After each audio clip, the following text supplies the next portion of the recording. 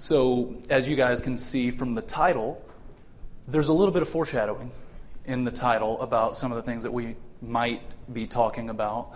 And work is in quotations because there's a little subjectivity to that, and we're going to cover why that work is in quotations as we go.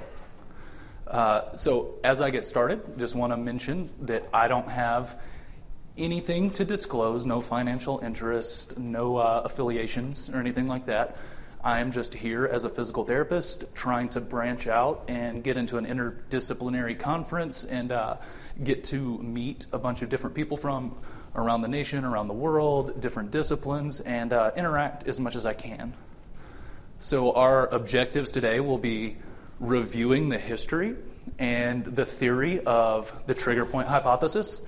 We will discuss literature on reliability and validity of trigger point palpation and diagnosis, that sort of thing.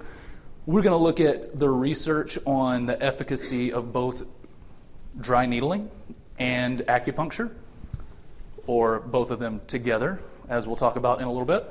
And we're also going to look at some different alternative explanations for how context and patient interaction and therapeutic alliance and all sorts of different things might play into how we could perceive an intervention to have worked with one of our patients. So a little bit of background on myself, just so you guys know that I'm not just up here talking about something that I've only read about. I have been pretty extensively trained in dry needling. I've taken about 6 different courses from 3 different dry needling institutions to get different perspectives. 2 of the companies have clung very closely to the trigger point hypothesis. One of the companies doesn't believe trigger points exist. One of the companies actually uses acupoints for reference to needle-specific musculoskeletal structures. So they kind of combine the 2 different philosophies of acupuncture and trigger point dry needling. I have not directly studied acupuncture. I've only talked to acupuncturists in dry needling courses, but I have, admittedly, this is a confession session for me. If anybody out there is familiar with me, I have needled thousands of patients, either in training or in the clinic, which might come as a surprise to you as I go through this presentation and we talk about the literature.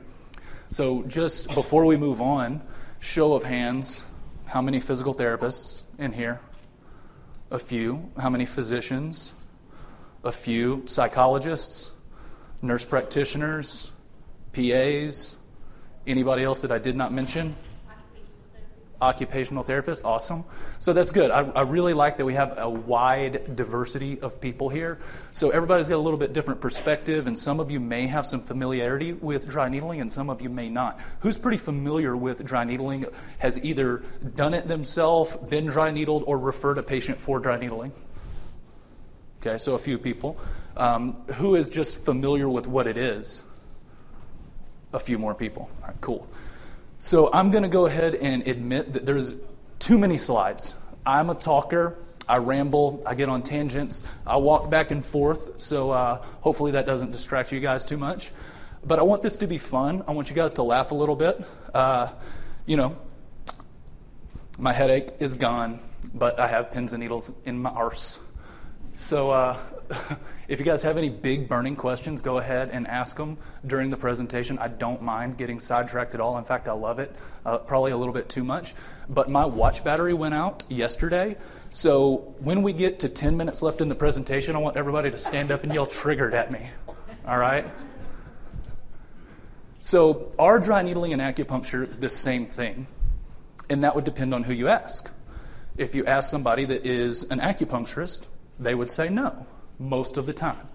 If you ask somebody who is a physical therapist who is highly trained in dry needling, they would also most likely say no. But then what's the return on investment of finding out what you don't know, right? I don't know, but let's talk about it. So dry needling and acupuncture use the same needle, all right? So traditionally, physical therapists have used acupuncture needles while they were practicing dry needling, until recently there has been some companies that are actually taking acupuncture needles and rebranding them as dry needles. So acupuncturists can't say, well, you're using acupuncture needles to practice this art that is very similar to acupuncture. So it's kind of more of a face value type thing. It's kind of more of a protection against litigation is the reason that that's happened. So I also don't want to automatically lump all acupuncture together, because that's a common misconception as well. We have traditional Chinese acupuncture, we have auricular acupuncture, you have what's called medical acupuncture and battlefield acupuncture and all this other stuff that's coming out, right, or that's been around. But the most well-known is traditional Chinese medicine acupuncture, which functions off of the basis of the meridians in the body and the predetermined points and the flow of yin and yang energy and qi throughout the body, right? So dry needling, on the other hand, usually focuses on the idea of trigger points.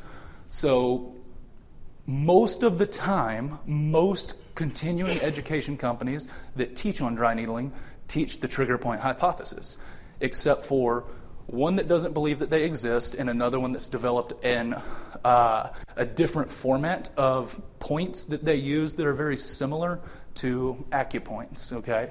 Not disclosing any names, but there's just some different philosophies so you guys are aware. But if we look at the Latin breakdown of the word acupuncture, that in and of itself just means needle penetration through the skin. So for the purposes of this presentation, we're going to look at acupuncture and dry needling as relatively the same thing, because we're going to be looking at literature in which a needle, a thin monofilament needle that does not inject any sort of substance, is placed into soft tissues in the body to either release a trigger point or deactivate a trigger point or change energy flow or whatever we want to say about it, but it's for the treatment of musculoskeletal issues, right? So we're gonna move forward looking at the literature homogeneously. When you Google trigger points, this is what comes up. Really nice drawings, really nice anatomical representations that have predetermined points all over the body where trigger points usually reside or exist, right? You will not actually see a picture of any dissection or diagnostic imaging that displays a trigger point, because to date, there has not been one visualized except for one study that uses ultrasound to look at hypoechoic spots in connective tissue. But those hypoechoic spots are also found in non-painful areas as well. So the bearing of what that really means for the diagnosis and existence of trigger points is still completely up in the air, but I did want to disclose that there is one study that there's elastography is what they used to look at hypoechoic spots. So here's the great divide. There's a lot of people that very, very strongly believe in the existence of trigger points, and then there's a lot of people that very adamantly refute the idea that there is such a phenomenon as the classically described trigger point. So, do they exist? That's a good question. I am going to go ahead and say I don't have the answer. No one has the answer, but that's what science is about, right? It's becoming less wrong as we move forward. The more we know, we either accept or reject the null hypothesis, and we move towards becoming less wrong. So I'm going to present a lot of evidence, and I'm going to let you guys make your own decision, okay? So originally, Travell and Simons, they described a trigger point as a hyper-irritable spot in skeletal muscle that is associated with hypersensitive palpable nodule in a taut band. The spot is tender when pressed and can give rise to characteristic referred pain, motor dysfunction, and autonomic phenomenon. Again, a nice drawing, a nice anatomic representation of sarcomeres in series and little tiny microscopic muscle spasms. However, if we look at systematic reviews and randomized control trials, high-quality evidence, I tried to stick to high-quality evidence in this presentation because if you just go to good old PubMed and type in acupuncture, you get about 17,000 hits, and if you type in dry needling, you get over 1,000. I'm not going to read 18,000 papers. What I'm going to read is the 10, 15, or 20 highest quality papers that actually give a good representation of what the literature says as a whole, right? You guys can read 18,000 if you want to and tell me about it. So if we look at Tough et al. In 2007, an extensive review identified at least 19 different sets of diagnostic criteria used for myofascial pain syndrome / trigger point syndrome and concluded there was lack of consistency and consistence on a case definition. So until reliable diagnostic criteria has been established, there's need for greater transparency with research studies that either describe or treat trigger points, right? Because at this point in 2007, we don't have any sort of reliable diagnostic criteria because there's a multitude of diagnostic criteria. And if we can't agree on what that diagnostic criteria is, it's going to be difficult to make a consistent diagnosis across multiple practitioners. And there should just be transparency in any research that looks at or treats myofascial pain syndrome under the basis or assumption of trigger points. Then, if we fast forward 10 years and look at this year, Cesar Ferdinand de las Peñas and Jan Damerholt, two very well-known names in the trigger point literature, are associated with they're both associated with a very large continuing education company, probably the premier one in the world for teaching trigger point dry needling, conducted a Delphi study to look at what experts around the world thought that trigger points were. What they came away with is a cluster of 3 diagnostic criteria was proposed as essential for trigger point diagnosis: a taut band, a hypersensitive spot, and referred pain. You guys see my first bullet point. I guess it doesn't matter to them that we can't reliably find them when the examiner is blinded, which we're going to talk about in just a little while. Interestingly, trigger point diagnosis only required 2 of these 3. So either a taut band and a hypersensitive spot and referred pain, a taut band and referred pain, so on and so forth. So what's interesting about that is that local tenderness was not considered necessary for the diagnosis of a trigger point. You could just have somebody finds a taut band and pain appears somewhere else or is experienced somewhere else remote to that. So they didn't think that it was, on the expert consensus, necessary to have local pain, right? 80% of the experts agreed that referred pain elicited by a trigger point can include different sensory sensations, right? Not just pain. So pain spreading to a distant area, dull ache, deep pain, tingling and burning. So basically, what I gather from this is if you poke on something and it causes some sort of sensation, it could possibly be diagnosed as a trigger point based on the expert consensus. Seems a little bit too broad to me, but again, I want everybody to make their own conclusions. So if we look a little bit deeper in this study, 84% consistently answered that main clinical differences between active and latent trigger points are the reproduction of any of the symptoms experienced by the patient. So latent trigger points are something that they advocate for treating quite often. However, if they don't create any symptoms and we can't reliably palpate them, how can we find a latent trigger point? Just a question that I had. Again, expert consensus was there is no specific location of pain referral area and trigger point location should be expected, right? So you guys might have seen that really big, huge, expensive trigger point manual that floats around, right? That has all of the referral patterns for every muscle in the entire body. Even though the guys that wrote it and contributed to it and teach about it say, there's no standardized referral pattern. So I want my $350 back. All right, so we're going to say strike one. How can you effectively treat something you can't consistently define or agree on? All right, so let's move forward from there. Let's look at trigger point palpation. Love this study from 1992 with Fred Wolf. They actually did a study to look at the blinded ability of assessors to have inter-rater reliability when diagnosing trigger points. And one of the participants in the study was actually Dr. Simons of the Travell and Simons duo, who are the originators of a lot of the literature that we have and the theories that we have on trigger points. And the conclusions were, when blinded as to diagnosis, those who claimed expertise in the field were unable to detect trigger points in the majority of subjects with myofascial pain syndrome. If you look a little bit deeper in the study, the average inter-rater reliability, the standard error of measurement in the upper trap, not a very big muscle, was 3.5 to 6.5 centimeters between experts. So one guy says it's here, the next guy says it's 6.5 centimeters over. So there's a pretty wide degree of difference, especially if we're talking about treating with a needle a dysfunction at a motor end plate that is essentially a micrometer in size, right? So that's a pretty wide error range. So then we move forward to 1997.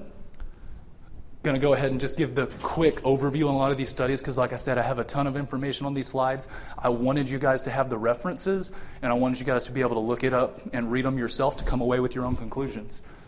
There was a lack of concordance not only in the location sites of trigger points, but also in the number of trigger points identified. This outcome challenges claims that trigger points can be reliably identified using palpation. 2000. Among non-expert physicians, physiatrists, or chiropractors, trigger point palpation is not reliable for detecting a taut band or a local twitch response, and only marginally reliable for referred pain. So again, if you're just looking for a taut band, if you're looking for a localized twitch response or a jump sign, whatever you want to classify it as, we're pretty terrible at having any reliability doing that. Lucas, 2009. No study to date has reported the reliability of trigger point diagnosis according to the currently proposed criteria. Again, a systematic review of the literature in the Clinical Journal of Pain says that we don't have good reliability with manual palpation of trigger points. Then we move on. I don't know if anybody in here is familiar with Dr. Quintner or Dr. Cohen.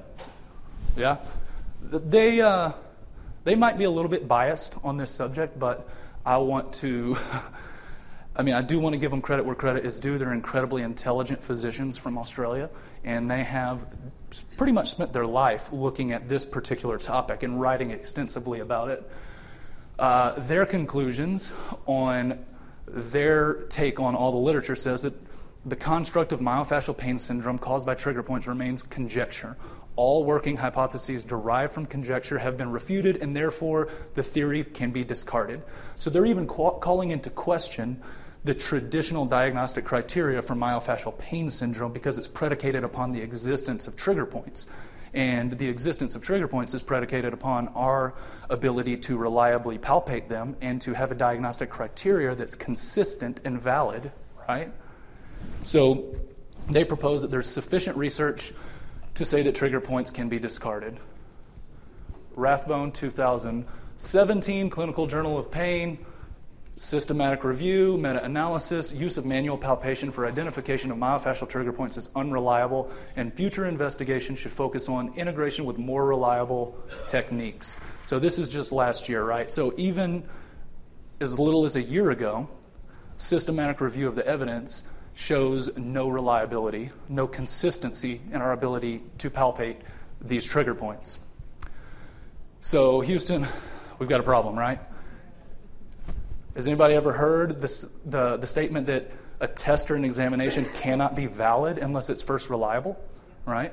So if our ability to find these guys is highly unreliable, any tests or interventions that we use to treat them might not be valid, right? Strike two. How can you manually treat something you can't reliably find?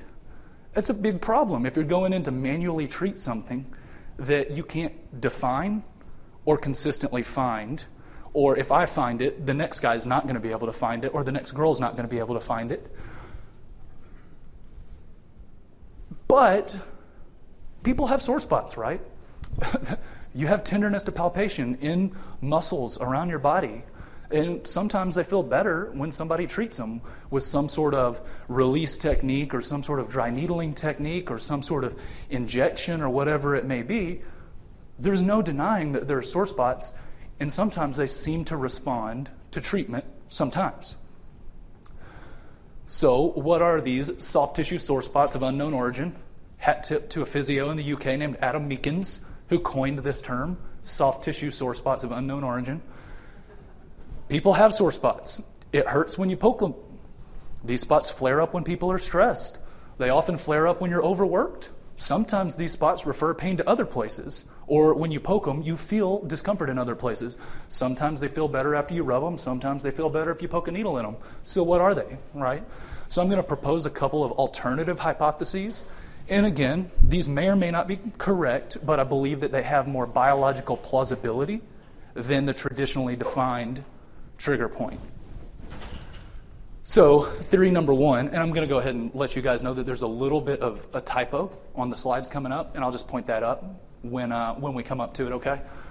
So theory number one is that there is peripheral neural inflammation in the nervi nervorum. So are you guys familiar with what the nervi nervorum is? So it's the counterpart to the vasovasorum, which is the innervation of the actual nerve itself. So coursing on the outside of the neural lemma of a peripheral nerve, you have its own independent neural and vascular supply or maintenance system, and it's called the nervi nervorum and the vasovasorum. Okay? So Bove in 1997 proposed that the nervi nervorum may be a missing link for neuropathic pain. And if you guys came to the talk yesterday morning about the knee bone is connected to the ... where we were talking about peripheral and central contributors to knee osteoarthritis, we talked about how people with persistent and long-term pain or chronic pain tend to score high on neuropathic pain scales. So maybe when this neuroimmune cascade happens and people go into chronic pain, or we have these persistently painful areas or spots, it's possible that there could be some sort of neuroimmune alteration in the way that our system functions that could theoretically maybe cause the nervi nervorum to be a little bit more sensitive, or there could possibly be some sort of peripheral nerve inflammation that lowers the activation threshold of the nociceptor to send danger messages to the brain. So this is theory number one. So there's your neuroanatomy from old school days back in med school. So this has again been proposed and has a little bit more weight to it in recent literature. In 2016, believed that the nervi nervorum contributes to some of these dermomodulatory pain conditions that we see, or maybe has somewhat of a role in things like fibromyalgia or myofascial pain syndrome, right? Because we're seeing some neurogenic inflammatory markers in those conditions. So this theory has a little bit of weight to it, but again, it's early. There's a lot more research that needs to be done about it. We don't know for sure. We're only trying to be less wrong. Theory number two is secondary hyperalgesia, right? Where you have a decreased pain pressure threshold or decreased ability to tolerate some other sort of stimuli at a remote area from where the original injury occurred. So we already saw in that talk yesterday morning, the knee bone is connected to the ... that people have trouble managing temporal summation or repeated exposure to distal stimuli if they have persistent pain. And this is in mechanical stimuli and thermal stimuli at remote sites in the body. So we have a decreased ability to either gate out that ascending information through interneurons in the spinal cord or through descending modulatory pathways in the periaqueductal gray matter and the rostroventral medial medullus and so on and so forth, right? So we don't have these brain areas working quite as good if you have some sort of consistently painful condition. So again, Quinter and Cohen, they proposed the idea that maybe these sore spots are spots of secondary hyperalgesia. Maybe they're a manifestation of pain or decreased pain pressure threshold or sensitivity that is a symptom of something else rather than an entity all on its own. So here is where I had that typo. This slide was supposed to be one slide back, and it was supposed to say peripheral inflammation of the nervi nervorum. So just flip those in your mind, okay, when you go back through the slides. So then, when I was preparing for this talk, I found some really cool literature from all the way back in 1938. I had to go dig up photocopies of the original PDF published by Dr. Kelligren in 1938 that showed consistently that we have not only referred pain, but referred hyperalgesia, or decreased pain pressure thresholds at distal areas when we inject an irritating substance into some sort of anatomical location on our body, right? So if you inject something into the interspinous ligament that's irritating, a hypertonic saline solution, or you inject something into the disc, guess what? Remote areas hurt, and remote areas actually develop a decreased pain pressure threshold. So we're really familiar with referred pain, but completely gloss over referred hyperalgesia or referred allodynia, right? But it's very consistently demonstrated. So where do we go now? Based on what I've just presented you guys with, it appears that trigger points, at least in the traditionally understood rhetoric, may not exist as we have been taught to believe. Yet, we have quite a lot of treatments, including dry needling or acupuncture, which in traditional Chinese acupuncture, the insertion of a needle into a local tender spot is called an ashi point. So like when you poke it, you go ashi.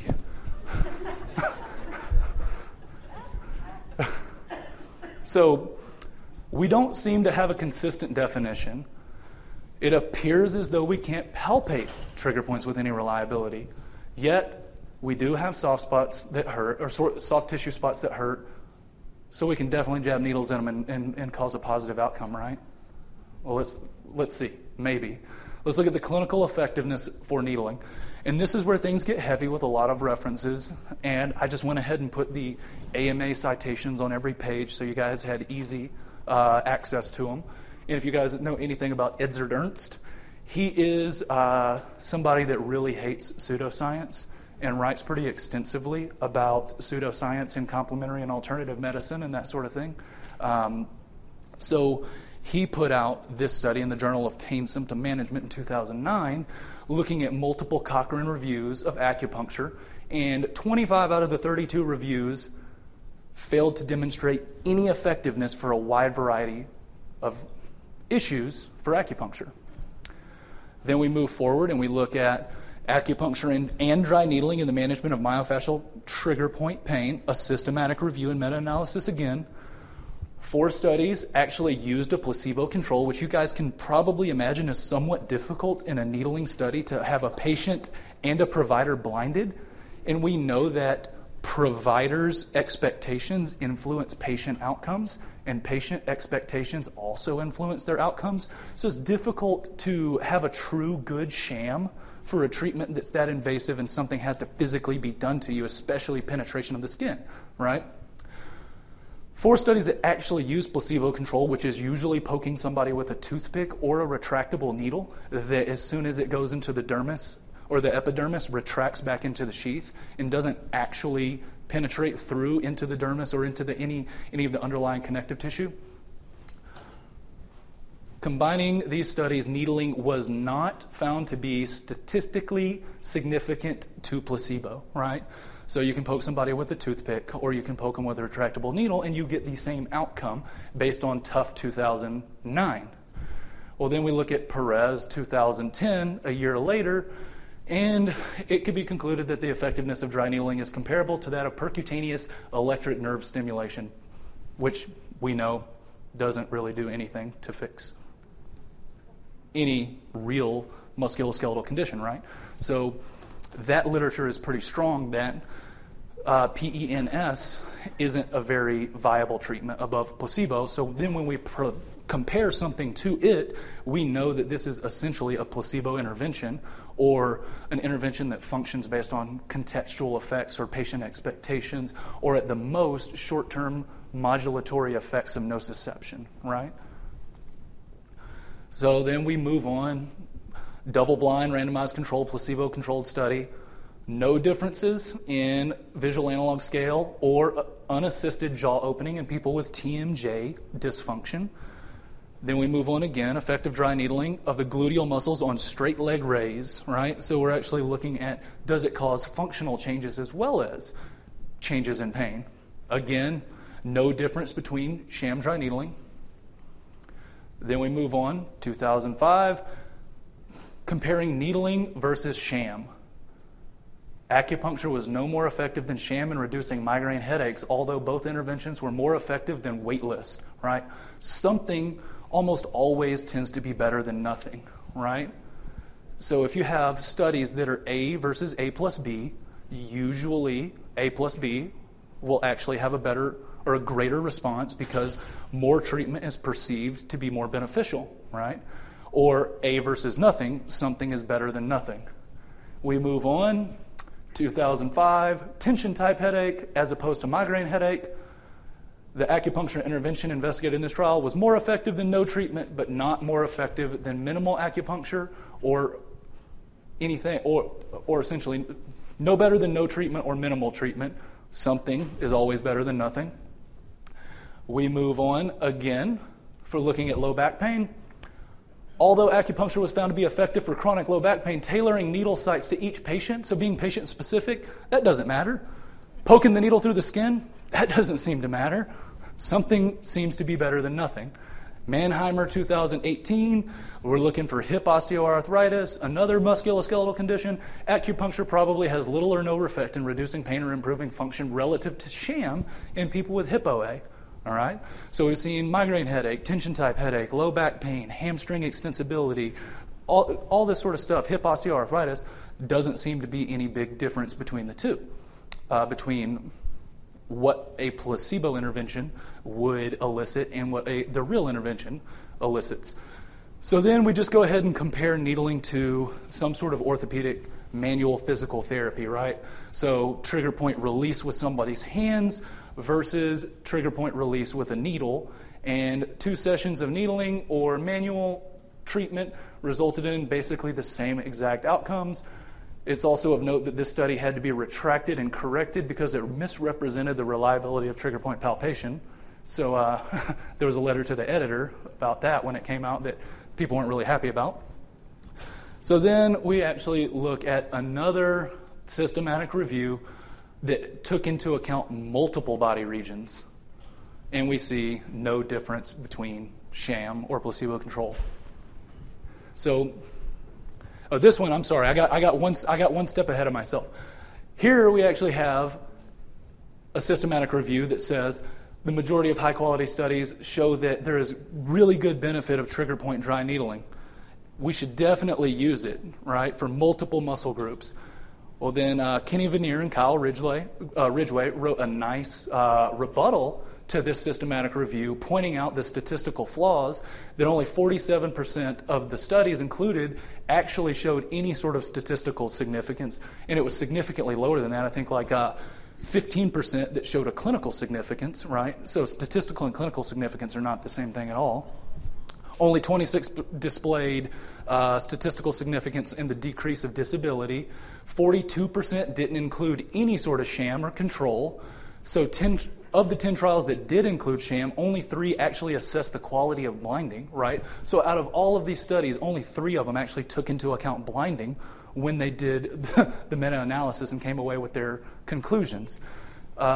32% only looked at immediate effects. And like we already talked about, something is better than nothing, and it's really easy to get a short-term change in somebody's subjective reports of pain. But whether that's actually changing long-term outcomes, correcting a problem, helping somebody become independent, helping somebody have less disability is an entirely different story. So then we actually have a well-conducted review of dry needling that was published in the Journal of Orthopedic Sports Physical Therapy, which in the physical therapy world, this is one of the premier journals, so it's got a little bit more of a rigorous peer review process. And in the immediate 12-week follow-up, it seemed like dry needling might decrease pain and improve pain pressure threshold compared to sham, But then it goes on to state, dry needling when compared to sham or control treatment provides a statistically significant effect on functional outcomes, but not really when compared to any other intervention. So we see that maybe doing something helps people, but doing the dry needling doesn't seem to help any more than anything else, saying that it's not special, and maybe there's something consistent across the domains of all these treatments that has the impact rather than the treatment itself in many cases, right? Maybe that human interaction, maybe the therapeutic ritual, maybe the therapeutic alliance, maybe the patient expectation, maybe the fact that you got to chat with somebody about their kids and their dog and their brother and their sister, and they had a little bit of stress relief, is what drove some of the effects. We don't really know. It's kind of equivocal when we compare all of them. So maybe there's a consistent theme that makes all of these treatments somewhat effective, but none of them seem more effective than other treatments. So I'm going to go ahead and say strike three. You can't define it. You can't define it. You can't find it. And treatments don't appear to be better than sham. So how do we see multiple different clinical examples of success, right? The "it worked for me" gambit. And if you guys haven't read the article on sciencebasedmedicine.org, the "it worked for me" gambit, I highly recommend you do it. It's very good. Okay? How do we explain when we do a trigger point release or a trigger point injection or an acupuncture treatment and we see some sort of patient-reported improvement, but then when we control that, blind ourselves, blind the patient, and have a placebo or a sham intervention, we see no difference. Okay? So I'm going to go ahead and start by going through multiple different explanations as to why. I left this as diffuse noxious inhibitory control because counter irritation or conditioned pain modulation it's not quite as commonly used in the traditional term. Diffuse noxious inhibitory control is more well understood, but this could be classified, right, as either counter irritation or the idea that pain inhibits pain, right? This could be a really good reason as to why some of these treatments work. I don't know if you guys have ever been needled or needled somebody, or it's not often completely pain-free. Sometimes it's a little bit uncomfortable. Sometimes there's a deep aching. Sometimes there's a sharp sensation.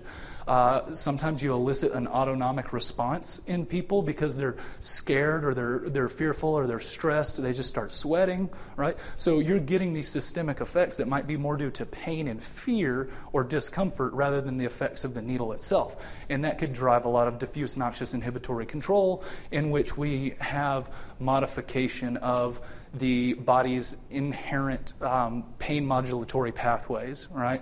So I like to call this the "make it hurt so damn bad that it feels better when you stop" fallacy, right? Then we could look at possibly regression to the mean. Maybe when we started treating that person, they were in a flare-up, and then over the course of treating them, they kind of just regressed back to their mean level of discomfort. We treated them at their worst. Their pain was a 7 out of 10. It normally hangs out at a 4 out of 10. Over the course of a couple of weeks and a couple of sessions, it kind of cycles back down to that 4 out of 10. It regresses to the mean, and we see statistical and clinical significance for our treatment intervention, even though it was just the fact that the condition regressed back to its normal resting level of issue. So the best way to think about that I like is the sprinter that breaks the world record will probably run closer to his or her average time on the next race, right? Usain Bolt has never run as fast as he did again when he set the world record. And in fact, the next race, he got beat by Justin Gatlin. No, was it Justin Gatlin? Yeah, he got beat by Justin Gatlin, even though neither of them set the world record. So he ran slower and got beat, came in second place in his next big race, even though all cylinders were firing. That one leg that was longer than the other was a little bit longer that day. He probably had a PT that did a reverse innominate rotation correction or something, got his leg longer, so he could actually produce more force, 16% instead of, everybody stand up and say triggered. I only have 10 minutes left. So this could lead us to wrongly concluding that an effect is due to a treatment when it's actually due to chance or just statistical changes, right? Just normal statistical variance. So then we move on to natural history of the condition. maybe somebody just has some tension headaches, or maybe somebody has an acute exacerbation of low back pain, and we know that the common course of low back pain usually runs 4 to 6 weeks for acute exacerbations. So we get somebody a week after their low back pain flares up, and then we get to treat them for 5 or 6 weeks after that, and the natural history of the condition is that it resolves. The worst case of this I've ever had that makes me so mad is my mother-in-law, her back playing tennis. She came to see me the next day, and I was like, "Man, I'm sorry, we just need to keep you moving. We can do some modality stuff to make you feel better, but really I want you to do these gentle movements and stretches, and don't freak out, don't worry about it, don't run out and get an MRI, don't get any crazy treatment." And she didn't like it very much because I didn't do very much for her other than reassure her. And then she went and got acupuncture about 5 weeks later, and her back pain got better. Even though it was continuing to get better over the course of that. But then, about 5 or 6 weeks, and all of a sudden it was better. And so now she thinks that I'm worthless. Right? So a nice little graphic for that is, you have an injury, a back strain, you have a patient that freaks out, you have an inflammatory cascade that causes some nociception, that leads to seeking of care. Well, now you've got some healing occurring. Patient gets a diagnosis of degenerative disc disease or a bulging disc or facet hypertrophy or whatever we're going to label them with because of all those normal changes that occur and exist with, just being older than the age of 20 or so. And then the condition is naturally resolving. The patient begins treatment. They're probably beginning treatment with me, a physical therapist or something like that. And they get better in a couple of weeks. And I pat myself on the back and say, I'm damn good at my job. And it must have been that fancy manual technique I did or that dry needling that got them better. I cracked their back and they were awesome. Condition actually fully resolves. Treatment appears to have worked. This is what's called the post hoc fallacy, right? So then, let's actually look at the placebo effect or meaning response. We know that every interaction that we have with people has the potential for either a placebo or nocebo effect.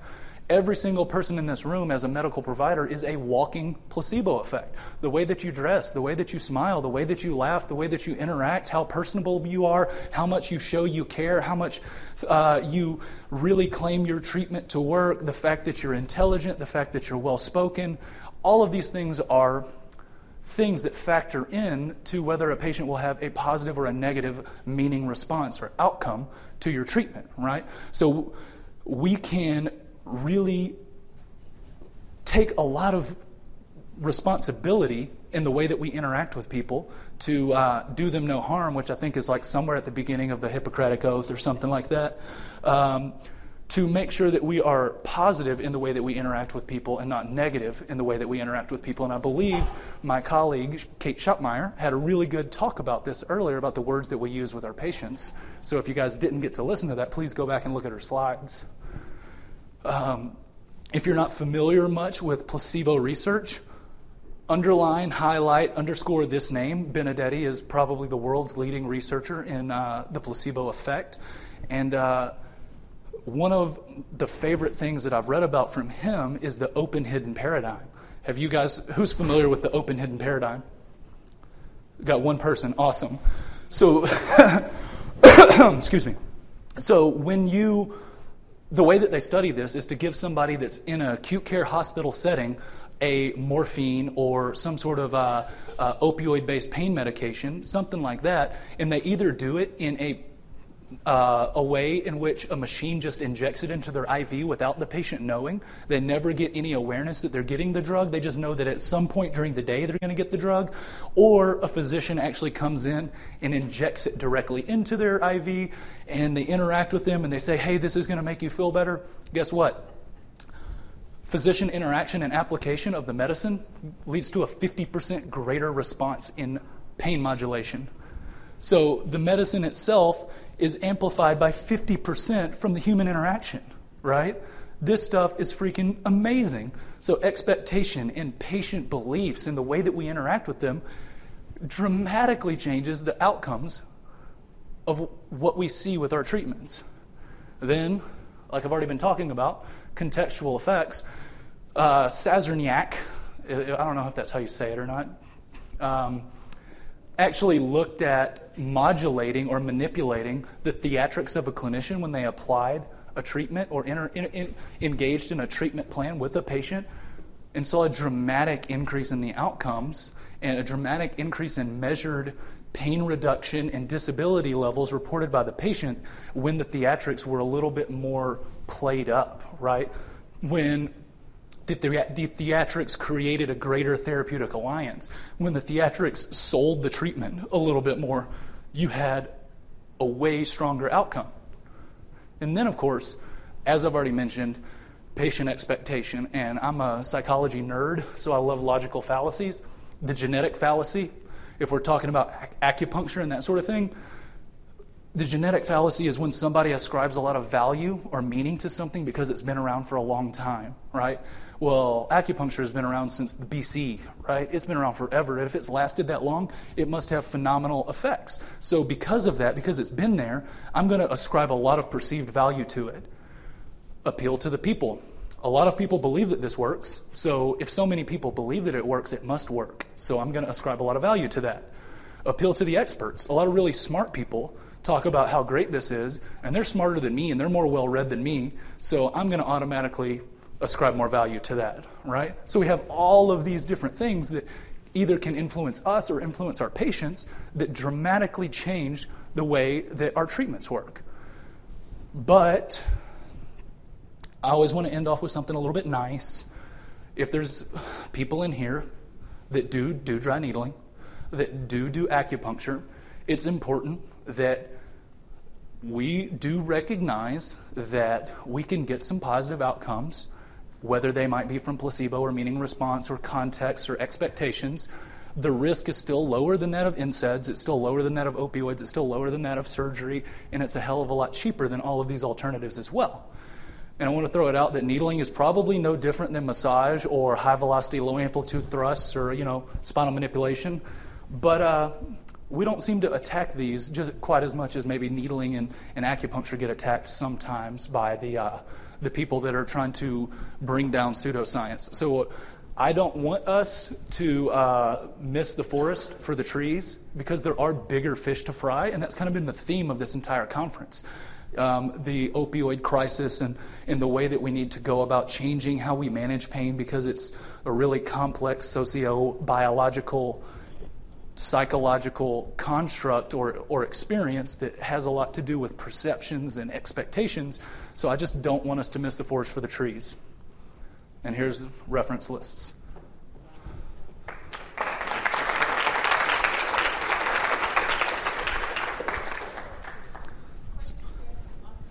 Yes. What do you tell your patients when you're about to administer dry needling? That's a really good question. It depends on what their expectations of dry needling are. If they have never had it, I will not use that as a treatment. If they are coming back into me and say, I've had dry needling in the past for this issue and it was phenomenal, I'm going to say, well, we can definitely try that, but all the new science is saying that we need to mix this dry needling intervention with these other interventions that are going to have long-term effect because this is just a short-term nervous system modulatory type of deal. And I'm in an awkward scenario where my clinic that I took over, that I run, was built upon somebody that only dry needle all day long, every single patient. So there's a lot of referral sources and relationships that very much request dry needling. So it's a difficult situation you might have to walk sometimes with patient expectations, having a job to actually go to, and relationships within the community as well. Yes, sir. I think one of the hidden benefits of dry needling is to make the attempt because we're all in the crosshairs of the regulatory boards who want to have us show that we have looked at other non-opioid options for treating pain. And if we've tried it and it failed, well, at least that's another box we've checked off. Right, and that's a problem with the system, right? That's a problem with the way that our system is constructed. Right. We have to check their boxes to help somebody out or to continue to stay in business, and that's not really the most effective way, of course, to help patients. Yes, sir.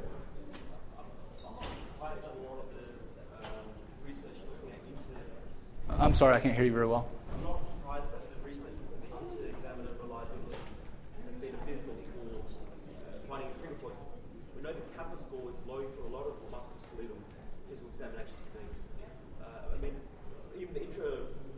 maneuver liability is like, you look at anaesthetists, I can't remember the exact percentage, 40% get the level wrong for an epidural. Right. Yeah. And interlaminar space is a lot bigger than a meniscal trigger point. Yeah. Oh, yeah. Our ability to palpate things with our hands has been dramatically oversold in kind of traditional thought processes, and you're right. You know, we have, I think it's like 50 or 60% of the time, the study that you're referencing, the well-trained clinician cannot accurately locate the L4 spinous process through manual palpation. We also know that trigger points are also found in asymptomatic patients, a decent percentage of them. So I don't know whether Colin and Quidner are onto something. Is it just a manifestation of peripheral and central sensitization, and the talk now about band is just an incidental finding? Right, and if you're familiar with the idea of palpation periodolia, it's the idea of periodolia itself, that you can find something that's not there in a structure. You can will yourself into seeing it or feeling it. And there's a really good article on painscience.com written by Paul Ingraham on palpation periodolia that you can read, that goes through all the research on how we can trick ourselves into believing that we feel or see something that we may not actually feel or see. It's my personal bias, and I don't want to say it as fact, of course, that it's trigger points or soft tissue sore spots are 100% a manifestation of some other sort of neuroendocrine immune dysregulation that's probably manifesting itself as sensitivity due to the perception that the body needs to be protected in some way. And of course, we know that our perceptions influence our physiology and our immune system function, so that probably could further drive the likelihood of some certain spots having alterations in their pain pressure threshold.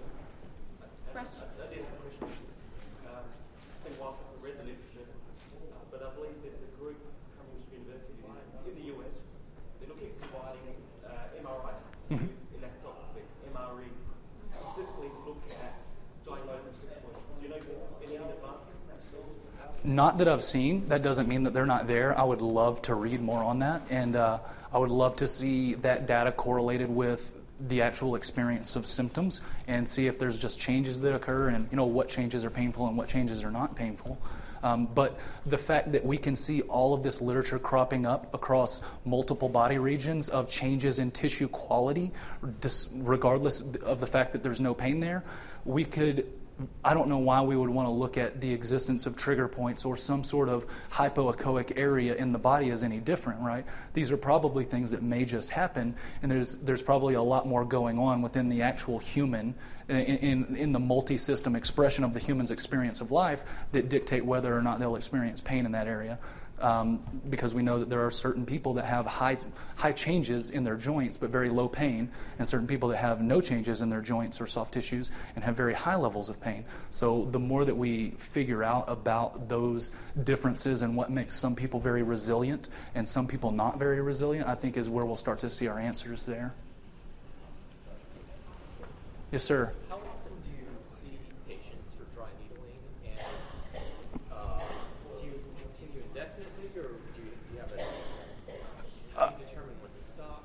So if a patient is never referred to me for dry needling, I will never do it. If they're referred specifically, I set the expectation immediately that we're going to do this 1 or 2 times, and then we're going to move on to other things. And if it hasn't caused an improvement and it hasn't allowed us to modulate their nervous system in the short term to allow for more active approaches to recovery, then we're immediately moving away from it. But I let them know. I never talk about trigger points. I never talk about things like that. I talk about, hey, this is a way that we can activate certain areas of your nervous system to decrease the amount of pain that you feel in the short term, while we actually work towards fixing the issue, which is maybe your decreased load capacity, or maybe addressing stressors in their life, or maybe looking at other factors that could be sensitizing their system. So for me, it's speaking using neurological language to reframe the way that a patient looks at themselves or believes what their pain actually is.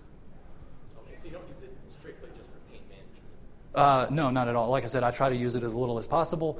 I have been in the clinic that I've been in for about 3.5 years now, and like I mentioned earlier, it was built upon dry needling. And now it probably happens maybe once a week out of 60 patients or something like that. And I'm trying to make that 0 times a week for the most part because I feel very unethical providing a treatment that I don't think that the research supports. But I also know that if it's between that and going under the knife for somebody, I'm going to hopefully, my morals would say, help them to reframe the way that they think about pain and cognitively reassess what their pain means to them and provide them with other coping strategies and other interventions that might be a little bit more evidence-based before they go on to a more invasive procedure that might not be a good choice for them. Yes, sir. Well, it seems like most of those studies that you talked about, inter-observer reliability, the shams, they're always going to be touching the point. So that right there can affect where the point is going to be, it seems to me. Like part of the treatment of these points is pressure or stimulation of any kind. And I've observed muscle spasms move and press on one spot in the back, and the spasm seems to go up. I don't know if you ever had massage, same kind of phenomenon. Pain seems to move, the spasm seems to move within that nerve muscle. And certainly spasms we know exist. You know, the Charlie horse, it's severely painful, right? In a huge muscle for whatever reason, whether it's dehydration, overuse, being tired, magnesium, calcium, psychology, fear, cold, surfing, I get them, whatever. That's the most extreme example of that kind of phenomenon to me. But then what we do is we try to stretch it, right? Massage it, whatever. I've never tried drug needling, anything like that. But smaller ones, I guess some people believe that you can do it like massage or stretching to stimulate that unit. No, I mean, I definitely agree, and that's certainly the traditional thought process on it. I mean, but I can't ignore the research that actually uses the treatment of it. The methodology, as when you try to do a sham, you may change the situation then in this dynamic person. That when you press on that area, touch it, anything.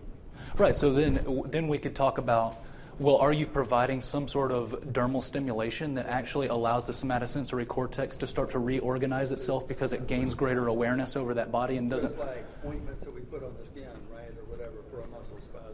Right, so what I would do is highly recommend you go to the next talk by Marcos Lopez, which is about sensory discriminatory changes in the body and cortical reorganization.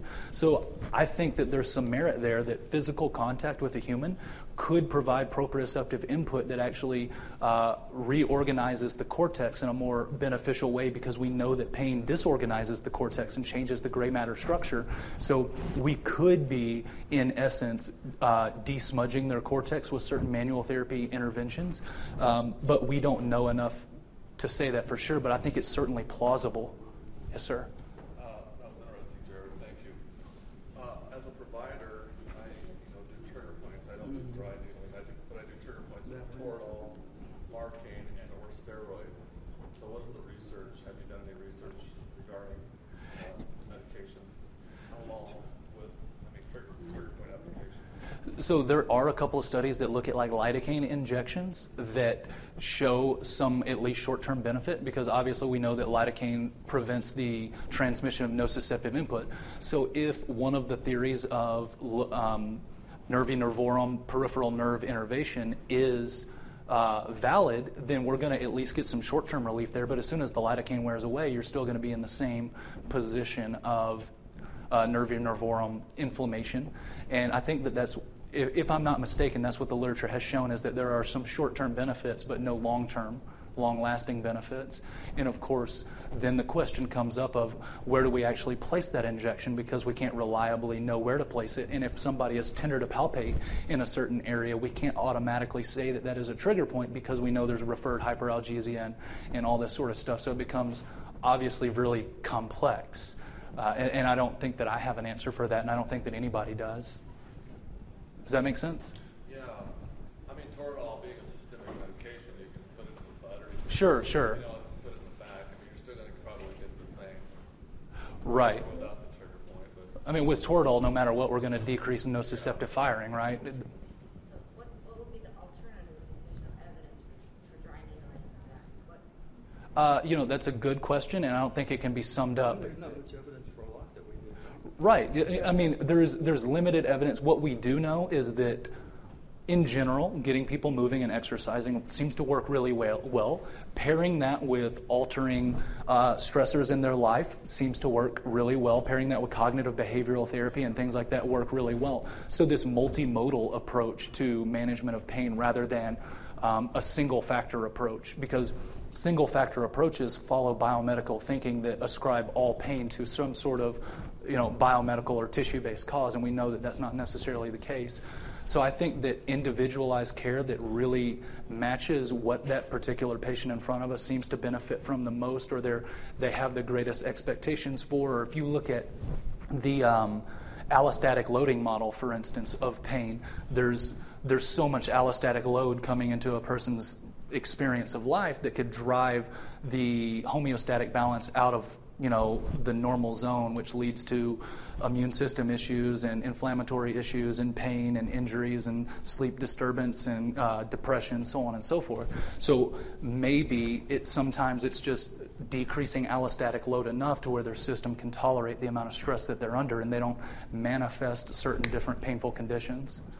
My wife had vitro in San Francisco with her first child, and the theory behind that, the acupuncture, was because it increased blood flow to the uterus. She only had one patent ovary. However, it worked the first time, but who knows, Well, there was a study that just came out, I think, last month for acupuncture for infertility, and it didn't have good results. But congratulations. Yeah. How is the reimbursement for dry needling? Well, that depends on the insurance. Any government-based insurance absolutely will not pay for dry needling. However, private insurances have a gray area in which they neither say that they do or they don't, and most people bill it under a manual therapy CPT code. However, the APTA stance is that you should not bill dry needling under manual therapy. You should bill it as whatever the extra treatment code is. Most of the time, if I do it on anybody with Medicare, I just don't charge them. I just don't worry about it on a private insurer, because to me there's no difference between it and any sort of orthopedic manual, physical therapy, whatever it is, soft tissue work, scraping, all that sort of stuff. They all work via the same thing, placebos and patient expectations and short-term dermal modulation. I don't see it as any different than manual therapy. It's just a intramuscular or more invasive form of manual therapy, but probably works via a multitude of contextual effects and meaning response and that sort of thing. So there's a lot of gray area in this stuff, and that might even differ state to state. I just know what the laws are and what the insurances that I deal with are. Thanks. Yeah, thank you guys. I appreciate the question.